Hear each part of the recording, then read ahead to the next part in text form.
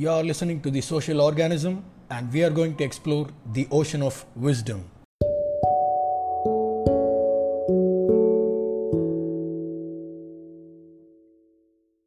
Let us take the first couplet of the English translated verse of Tirukkural.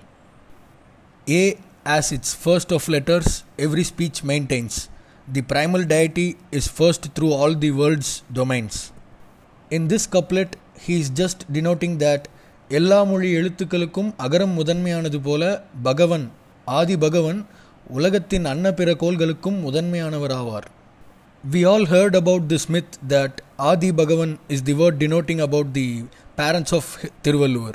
That is, the Adi is his mother, Bhagavan is his father. Another myth is that he is a person who just born in Mylapore and wrote these couplets by devoting the Hindu language and Hindu religion. But actually the literal meaning for this word Bhagavan is first used and denoted by Jain monks. Later this was influenced by Hindu religion, and this created this couplet as the prayer for God and changed Adi Bhagavan into different myths which people in the society that time began to think their own perspectives related to the myth of God.